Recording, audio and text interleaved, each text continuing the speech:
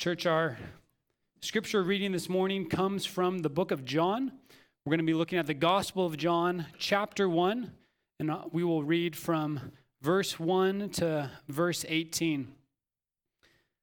And as Dustin said, we're starting a new series as we begin Advent. We're going to be starting an Advent series titled Anticipating the Incarnation. And so over the next few weeks, we will be not in our Genesis text like usual, but we'll be looking at various texts. So if you would turn there, John chapter 1, starting in verse 1. Let me read this for us. In the beginning was the Word, and the Word was with God, and the Word was God. He was in the beginning with God. All things were made through him, and without him was not anything made that was made. In him was life, and the life was the light of men. The light shines in the darkness, and the darkness has not overcome it. There was a man sent from God whose name was John. He came as a witness to bear witness about the light, that all might believe through him. He was not the light, but came to bear witness about the light. The true light, which gives light to everyone, was coming into the world. He was in the world, and the world was made through him, yet the world did not know him. He came to his own, and his own people did not receive him. But to all who did receive him, who believed in his name, he gave the right to become children of God, who were born not of blood, nor of the will of the flesh, or of the will of man, but of God. And the Word became flesh and dwelt among us, and we have seen his glory, glory as of the only Son from the Father, full of grace and truth. John bore witness about him and cried out, "This was he of whom I said, 'He who comes after me ranks before me, because he was before me.' For from his fullness we have all received grace upon grace. For the law was given through Moses, grace and truth came through Jesus Christ. No one has ever seen God, the only God who is at the Father's side. He has made him known." You may be seated. Let me pray as we begin this morning.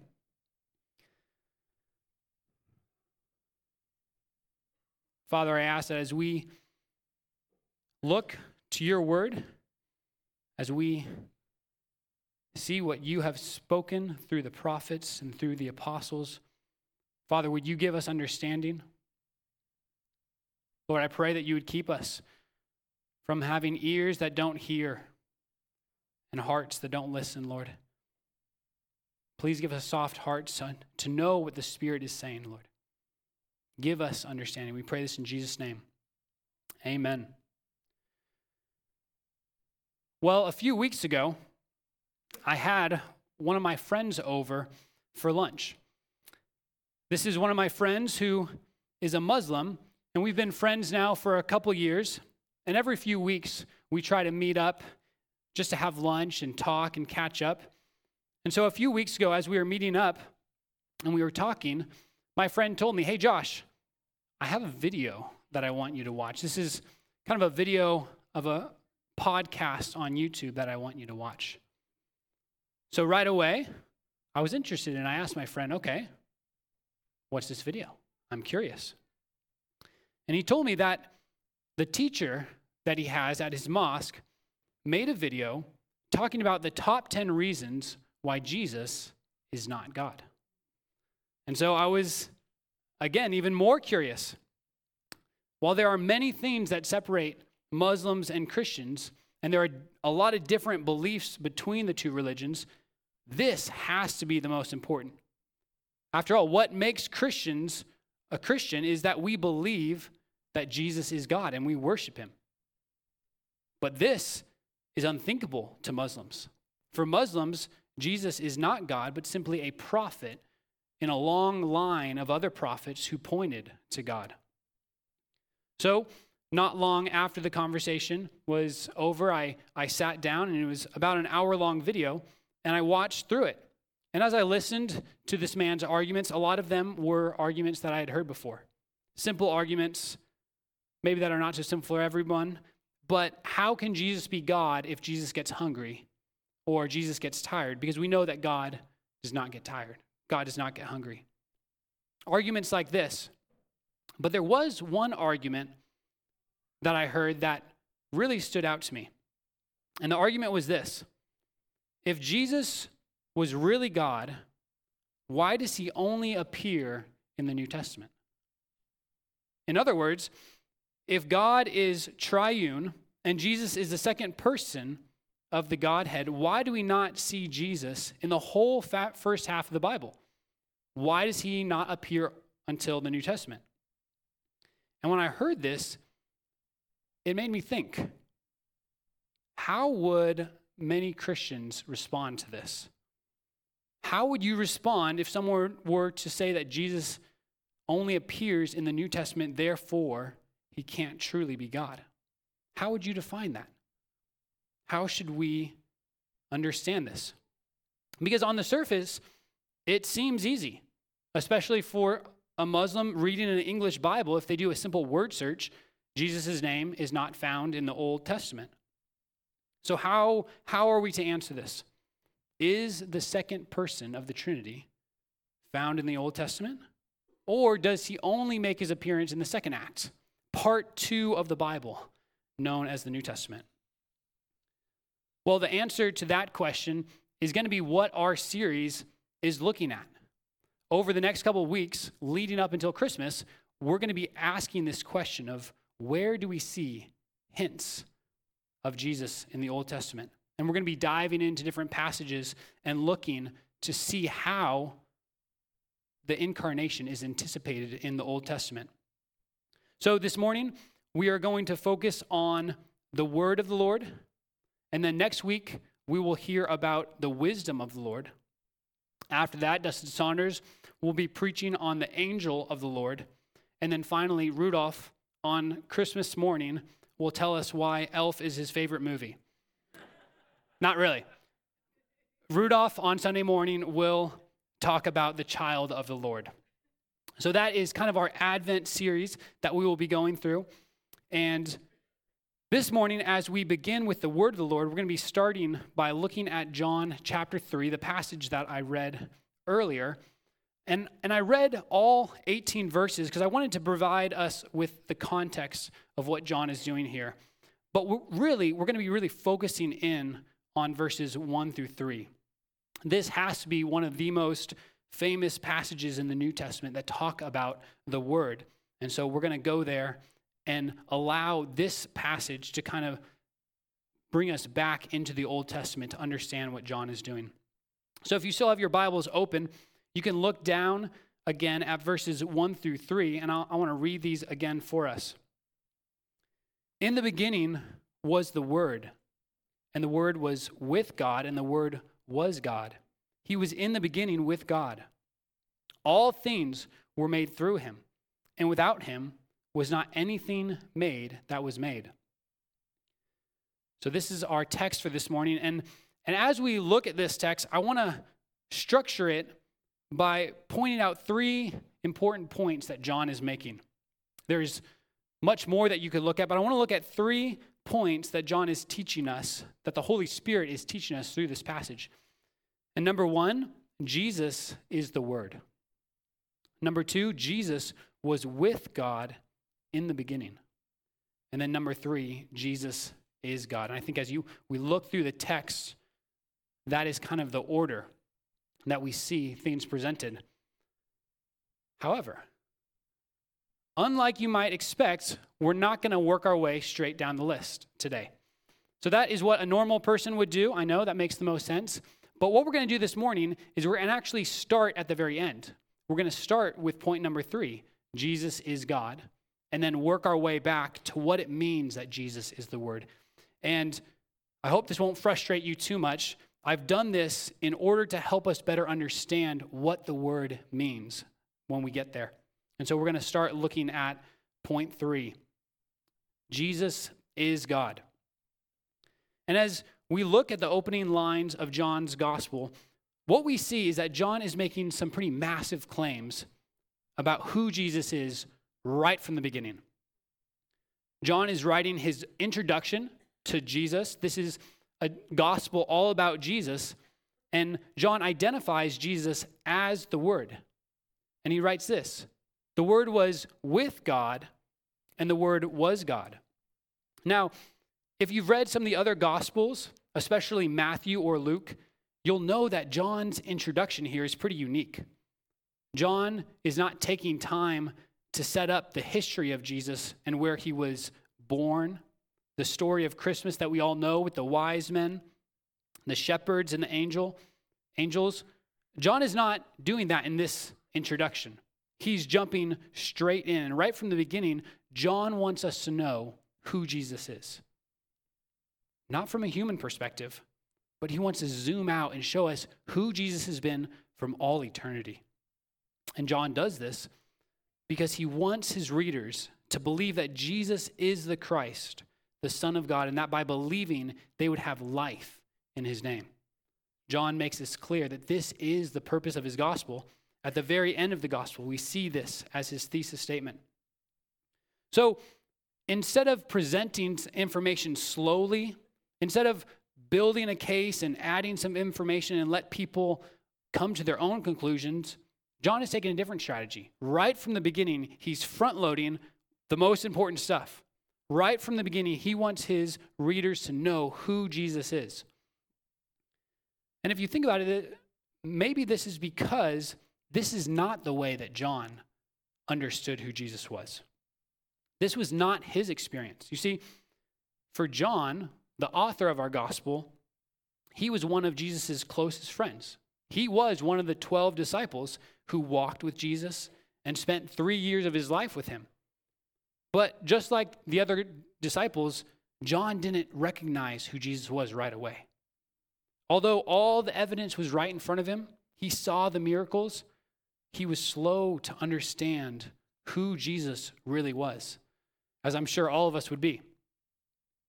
So John doesn't want us to have that experience. As we come to John's gospel, right from the very beginning, John wants us to know who Jesus is. The man he walked with and talked with and lived with is God.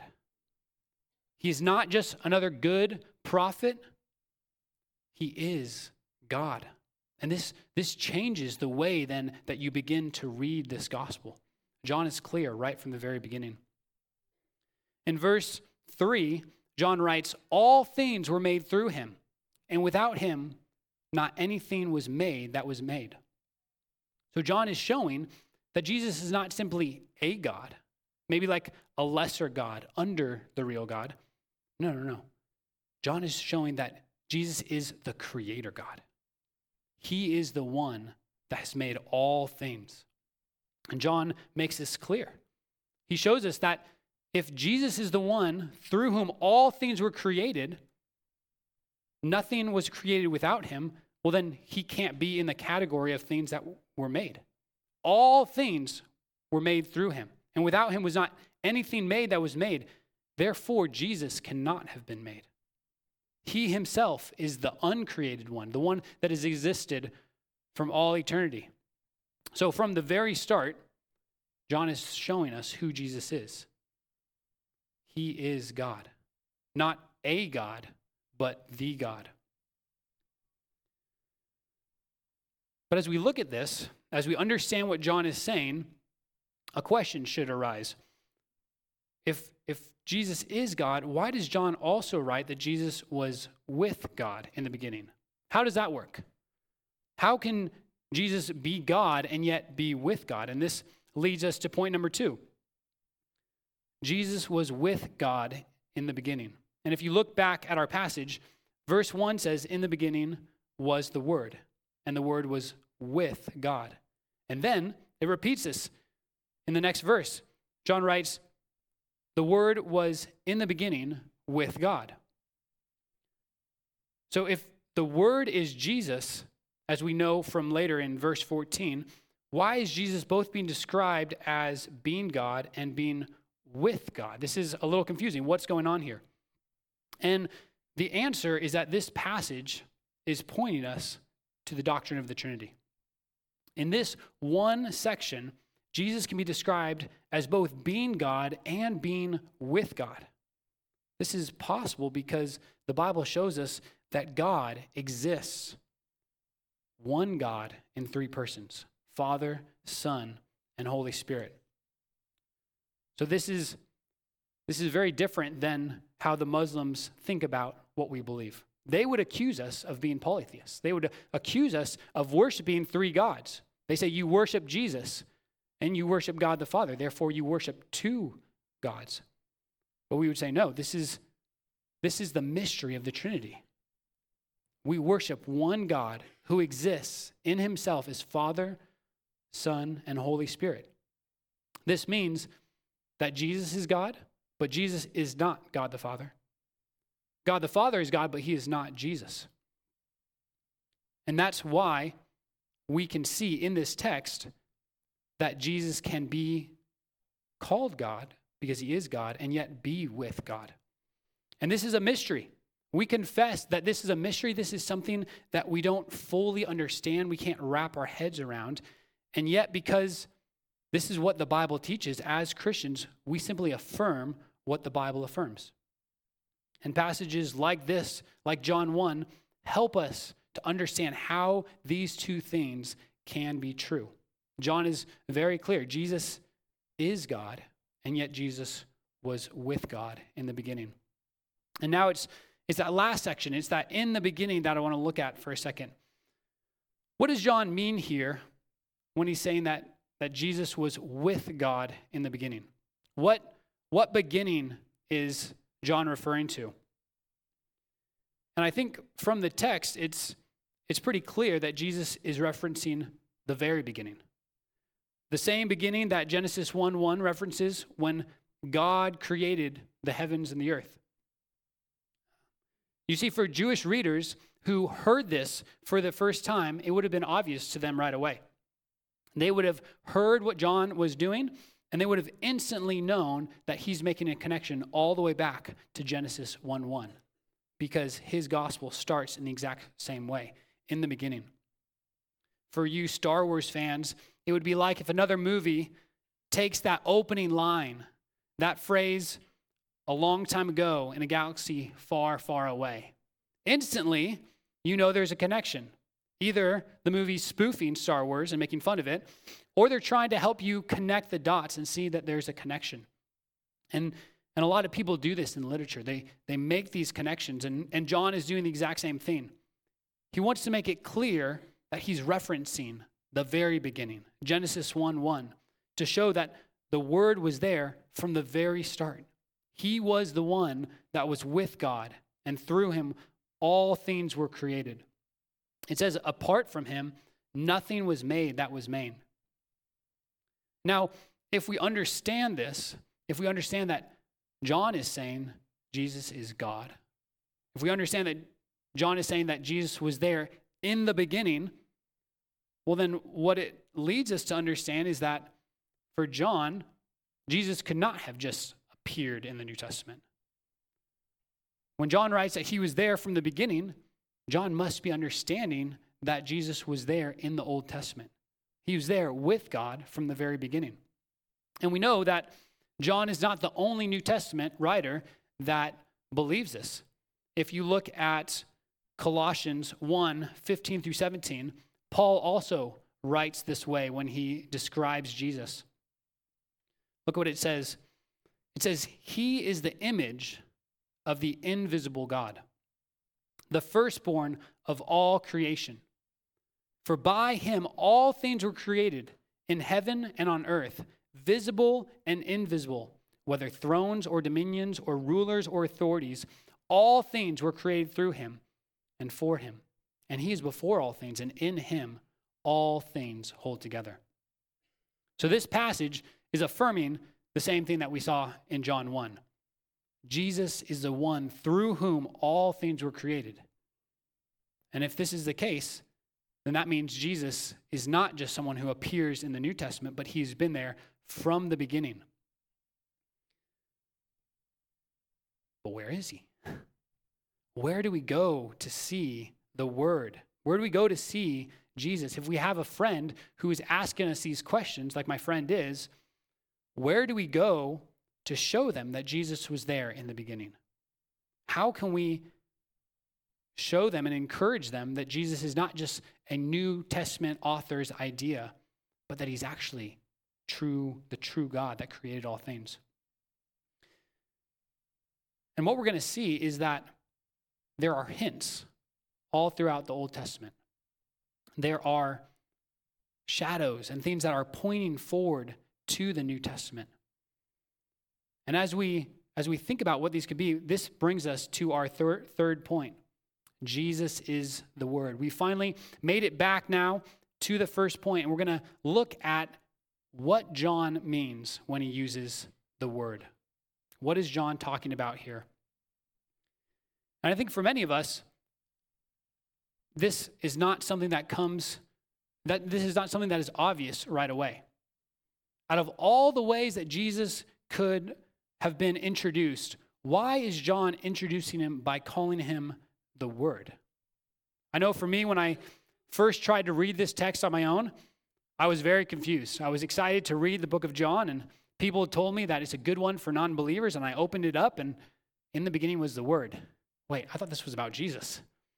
And it took me a little while to understand what John is doing. And I think for a lot of us, we have that same reaction. We can miss it if it's not pointed out or explained to us. For us, the text isn't clear.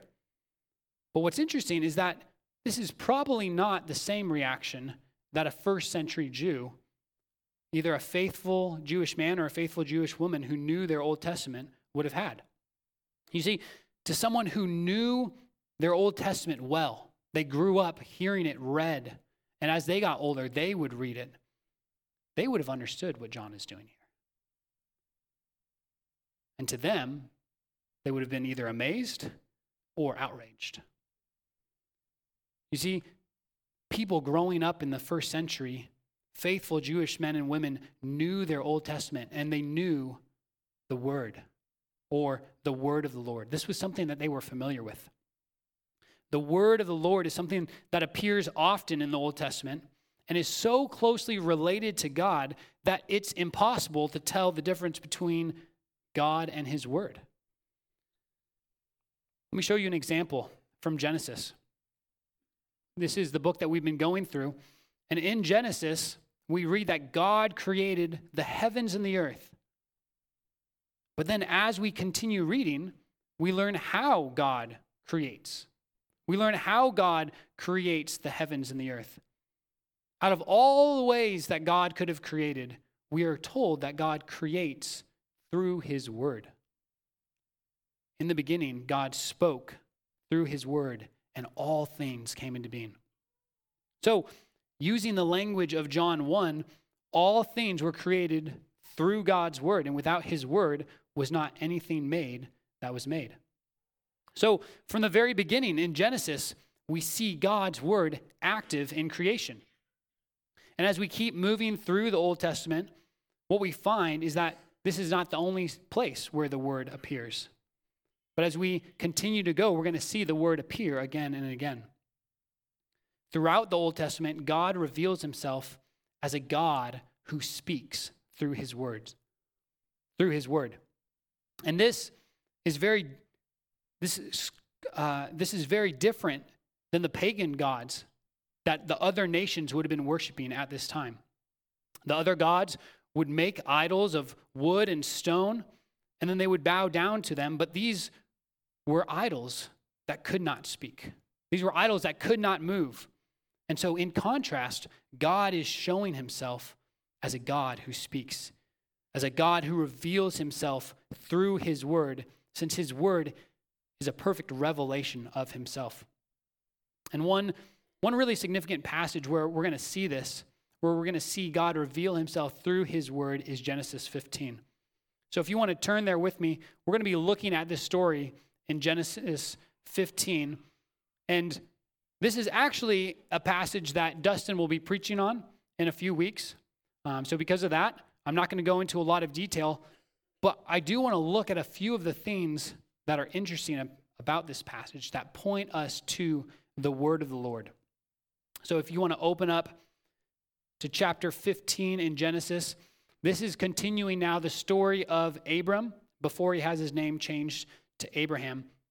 And I'm going to read this story for us and notice as I do where the word of the Lord appears. So let me start by reading in verse 1. After these things, the word of the Lord came to Abraham in a vision. Fear not, Abram, I am your shield. Your reward shall be very great. But Abram said, O Lord God, what will you give me? For I continue childless, and the heir of my house is Eleazar of Damascus. And Abram said, Behold, you have given me no offspring, and a member of my household will be my heir. And behold, the word of the Lord came to him. This man shall not be your heir. Your very own son shall be your heir. And he brought him outside and said, Look towards the heaven, and number the stars if you are able to number them. Then he said to him, So shall your offspring be. And he believed the Lord, and he counted it to him as righteousness. And he said to him, I am the Lord who brought you out from Ur of the Chaldeans to give you this land to possess. But he said, O Lord God, how am I to know that I shall possess it? He said to him, Bring me a heifer 3 years old, a female goat 3 years old, a ram 3 years old, a turtle dove, and a young pigeon. And he brought him all these, cut them in half, and laid each half over against the other. But he did not cut the birds in half. And when birds of prey came down on the carcasses, Abram drove them away. As the sun was going down, a deep sleep fell on Abram. And behold, a dreadful and great darkness fell upon him. Then the Lord said to Abram, Know for certain that your offspring will be sojourners in a land that is not theirs, and will be servants there, and they will be afflicted for 400 years. But I will bring judgment on that nation that they serve, and afterwards they shall come out with great possessions. As for you, you shall go to your fathers in peace. You shall be buried in a good old age, and they shall come back here in the 4th generation, for the iniquity of the Amorites is not yet complete. When the sun had gone down, and it was dark, behold, a smoking fire pot and a flaming torch passed between these pieces. On that day, the Lord made a covenant with Abram. So there's a lot going on in this chapter. And since we don't have time to unpack it, and I know Dustin Rudolph is going to do that later, this can simply be a little teaser to come back and be there for that sermon. But I do want to point out some interesting things about this passage. Keep your Bibles open and look with me at verse 1 again. It says, After these things, the word of the Lord came to Abraham in a vision. Now, this is not the first time God has spoken to Abram, as you know, but it is the first time that the Bible records that the word of the Lord came to Abram. Back in chapter 12, the first time the Bible records God speaking, it simply says, Now the Lord said to Abram. But notice in chapter 15, it specifically says, the word of the Lord came to Abram. This time, when God communicates to Abram, it is through his word. And this might seem like a little thing, but there's a distinction. Something is being hinted at. Another thing to notice about this passage is how the word of the Lord comes to Abram. The word of the Lord does not come as a disembodied voice from the sky. He actually comes in a vision. Verse 1 says that the word of the Lord came to Abram in a vision.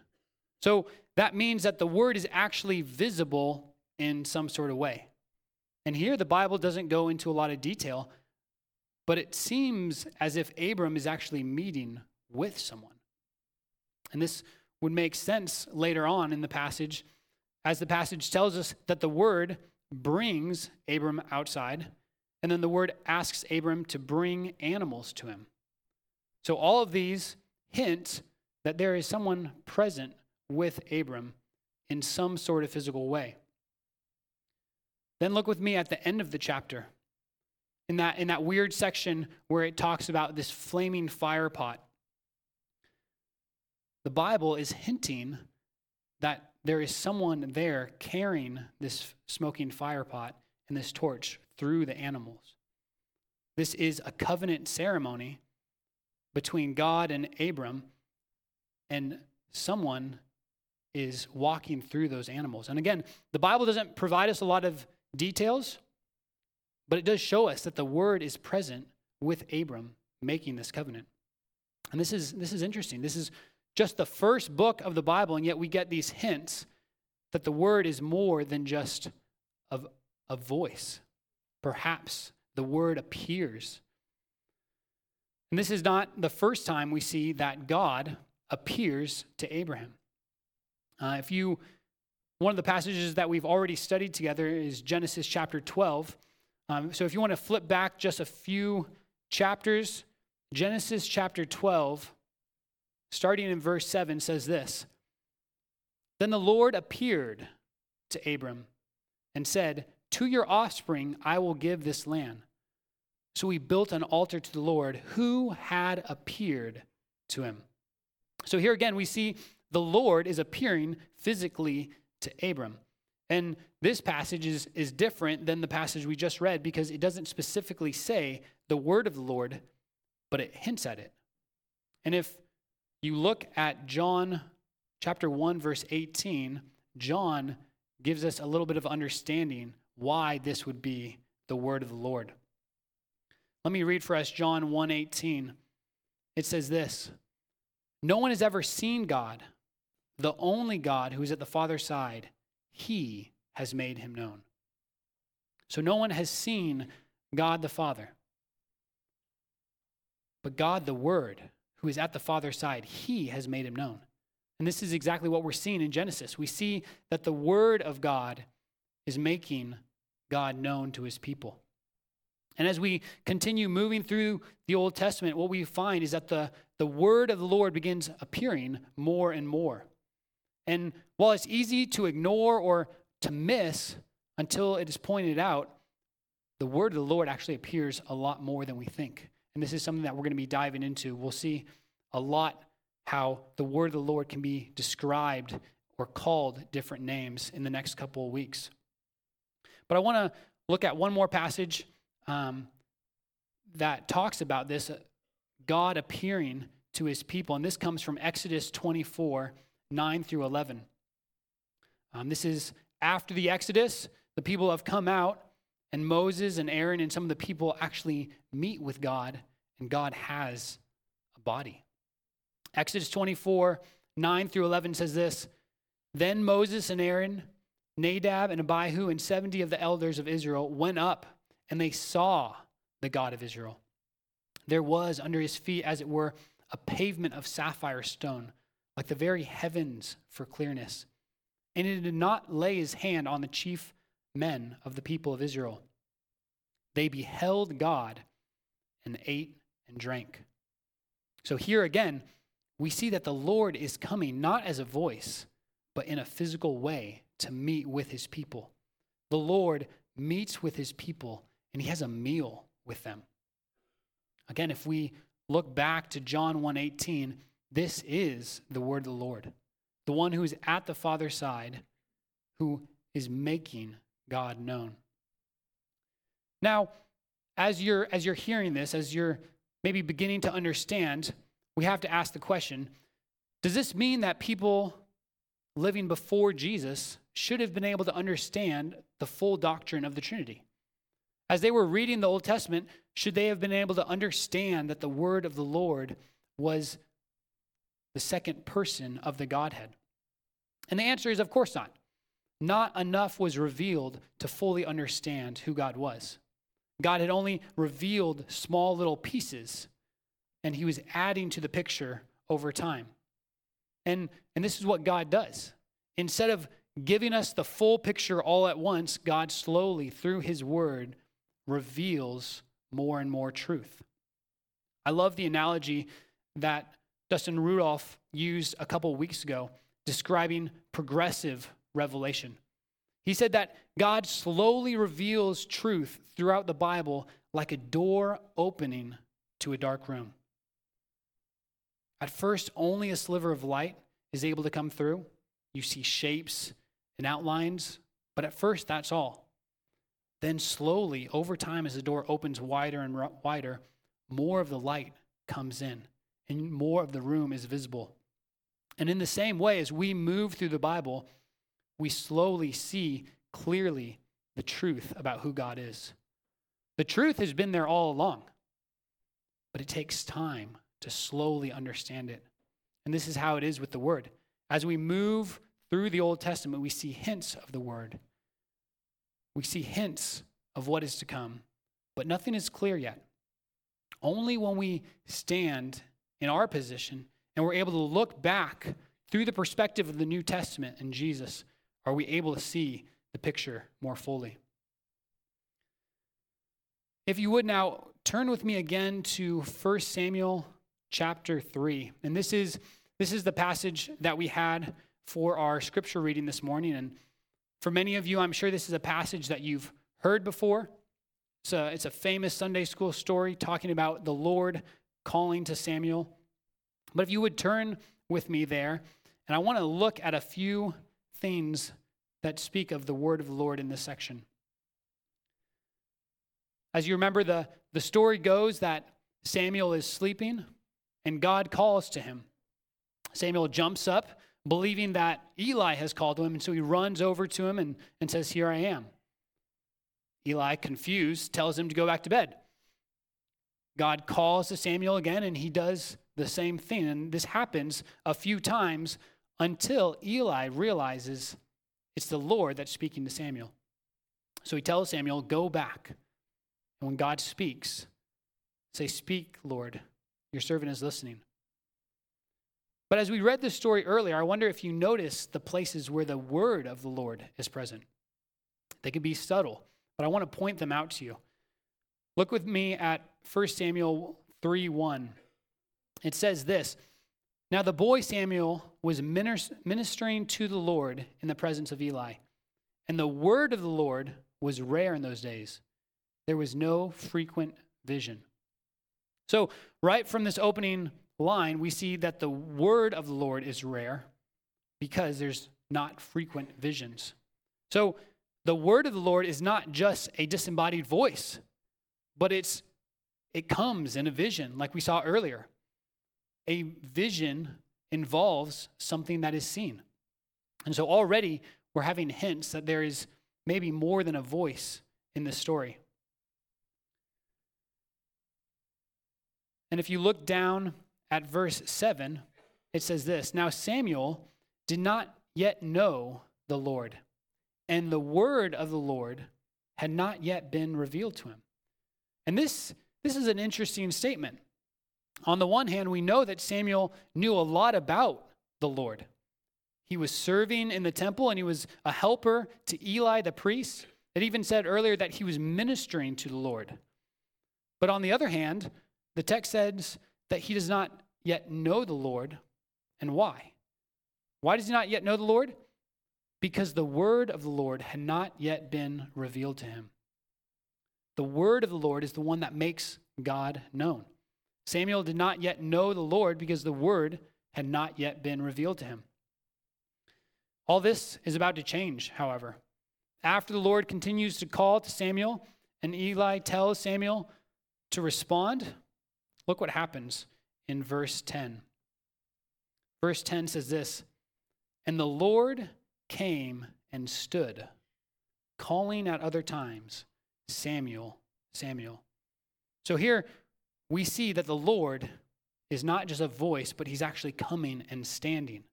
The Lord appears with a body, able to stand and then able to call.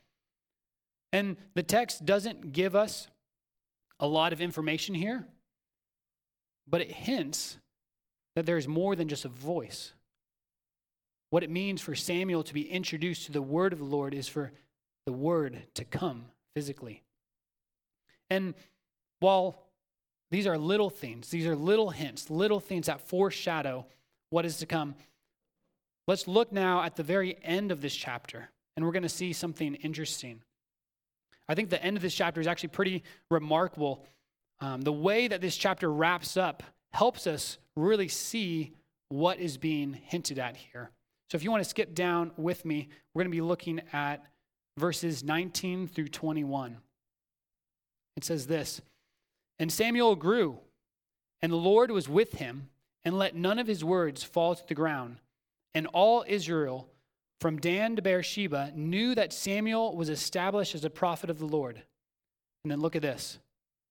"And the Lord appeared again at Shiloh, for the Lord revealed himself to Samuel at Shiloh by the word of the Lord."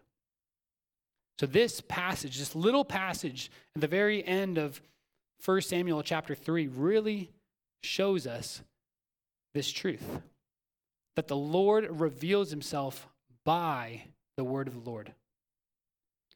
The word of the Lord is the one that makes the Father known. Well, now that we have gone through some of these passages, we've looked at how the word appeared to Abraham, Moses, Samuel. You were starting to see these hints. You were starting to see that something is foreshadowed. Something is coming in the future. It's almost as if God in the Old Testament is setting the stage. He's getting things ready and looking forward to the incarnation. And as I said earlier, all of these passages that we've looked at and others would not have been unknown to faithful Jewish men and women. They would have been familiar with these passages since they knew their Old Testaments inside and out. And again, they wouldn't have understood fully this concept of who the word of the Lord was, but it was something that was on their radar. It was something that they would have talked about and known and probably debated. Listen to what one author writes about how the Jewish people thought about this concept of the word of the Lord. He writes this: "The ancient Israelite knew two Yahwehs, one visible, a spirit, the other visible often in human form. The two Yahwehs at times appear together in the text, at times being distinguished, at other times not." Does that sound familiar to something that we know? And this author goes on and he talks about how there was something that Jewish scholars called the two powers of heaven. This is during the time where they were writing around the Second Temple period, around the time when Jesus came. And they had this idea of the two powers of heaven. And essentially, this was their way of understanding and being faithful to what they saw in the scripture. So as they read, they saw a transcendent God who is unapproachable, and yet they saw a God who could come down and meet with his people in a physical form. And so to understand this, they had this teaching about these two powers in heaven. And this was in no way contrary to their teaching that there is only one God. This was consistent with what the Jews have always believed, that and what they confess. God is one. So it's interesting that they had this idea. This idea, however, was later rejected by later Jewish scholars after Christians started coming. So after Christ came, and as Christians began preaching that Christ was the Word, he was the second person of the Godhead, all of a sudden, this theology of the two powers in heaven was labeled as heretical. And why? They didn't want the Christians to understand that they also saw this in the text. So as we understand this, now when we go back, we can understand why John begins his gospel with, "In the beginning was the Word." John is introducing a whole book about Jesus, and he doesn't even say Jesus' name in the first section. He simply describes the Word and how the Word was with God and the Word was God. And then John writes this in verse 14, "And the Word became flesh and dwelt among us. and we have seen his glory, glory as the only Son from the Father, full of grace and truth. So John is showing that this concept that the Jews knew very well, this concept of the Word, is not simply a concept, but a person. The Word became flesh. The Word dwelt among his people. The Word is not simply a concept or a personification, but is a person, the second person of the Trinity, who left heaven to take on flesh and to dwell with sinful men. So John is describing Jesus as the Word because that is who Jesus is. Jesus is the Word incarnate. And this is why in our Christmas songs, this is what we sing about. Earlier, we sang the song, "O Come All Ye Faithful." And in that, there's a line that says this exact same. It says, "Jesus, to thee be all glory given, Word of the Father, now in flesh appearing." Jesus is the incarnate Word that has existed from all of eternity. He is God, and yet he was with God in the beginning. Well, how should we respond to this? What should our response be as we hear that Jesus is the Word, that John is showing us that Jesus is God? How should we respond? And I want to give us 3 points of application. Number 1, trust God's words given to us in the Bible. Trust God's words given to us in the Bible. You see, as we study topics like this, we're able to see all of Scripture fitting together perfectly. From beginning to end, Scripture tells us one perfect story about who this God is and how he has saved his people. From even in Genesis, God has written his word so perfectly that we see hints and we see things being foreshadowed, but yet finally revealed in Christ. And slowly, as we move through the Bible, more and more is revealed. This should cause us to confess that this book can only have one author. This book was written by many different people. It was written over hundreds of years, and yet behind all of it, there's only one author, the triune God, who has revealed himself through his word. God's word is perfect. And so that means for us, we can trust God's word. We can trust that God has spoken and his word is faithful.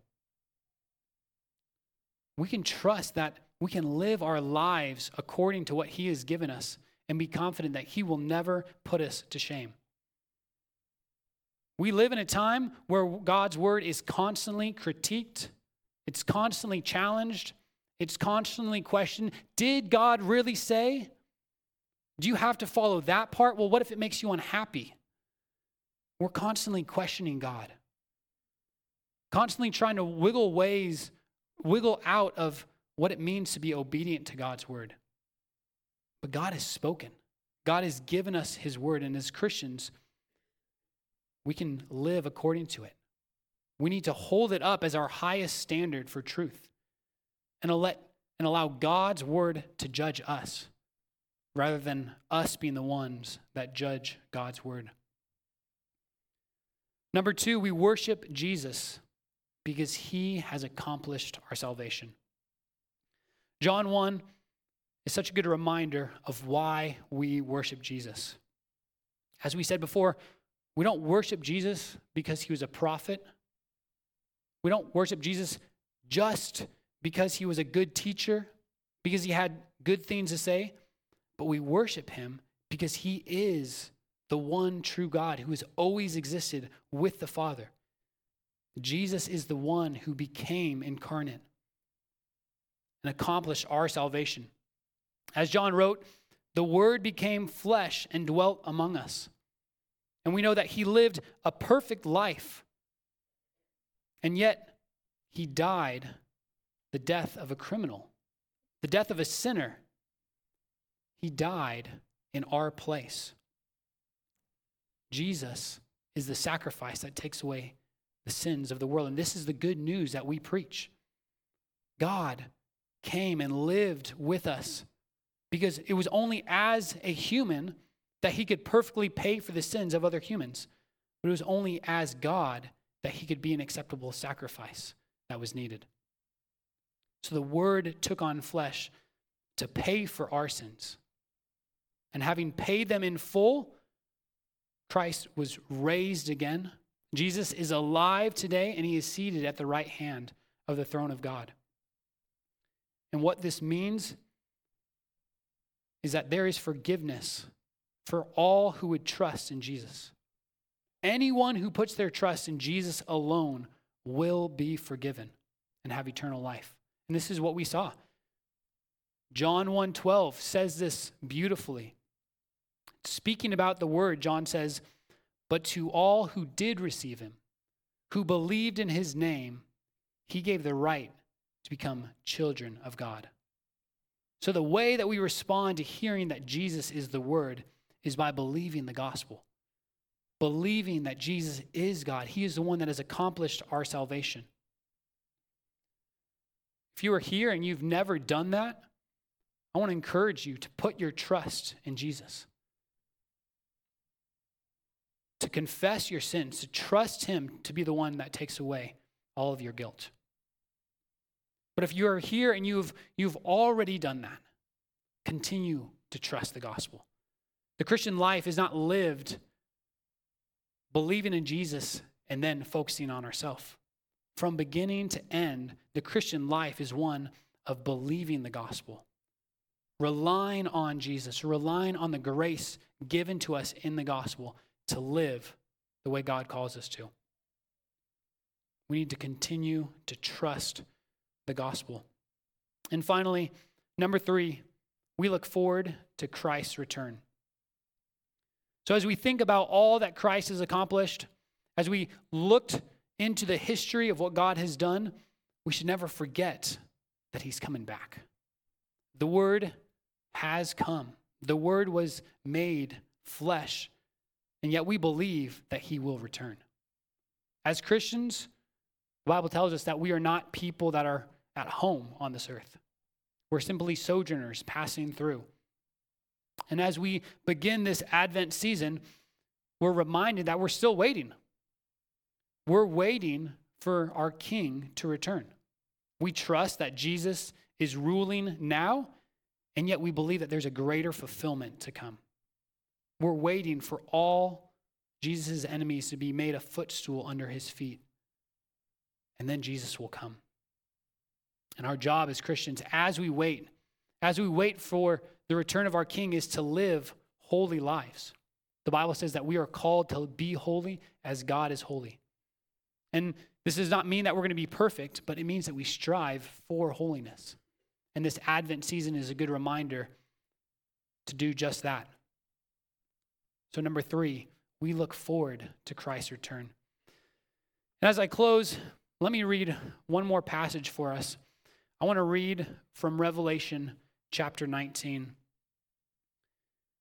And this gives us a beautiful glimpse of what that day is going to be like when Christ returns. Let me read this for us. Revelation 19 says this: "Then I saw heaven opened, and behold, a white horse. The one sitting on it is called Faithful and True, and in righteousness he judges and makes war. His eyes are like a flame of fire. On his head are many diadems, and he has a name written that no one knows but himself. He is clothed in a robe dipped in blood, and the name by which he is called is the Word of God."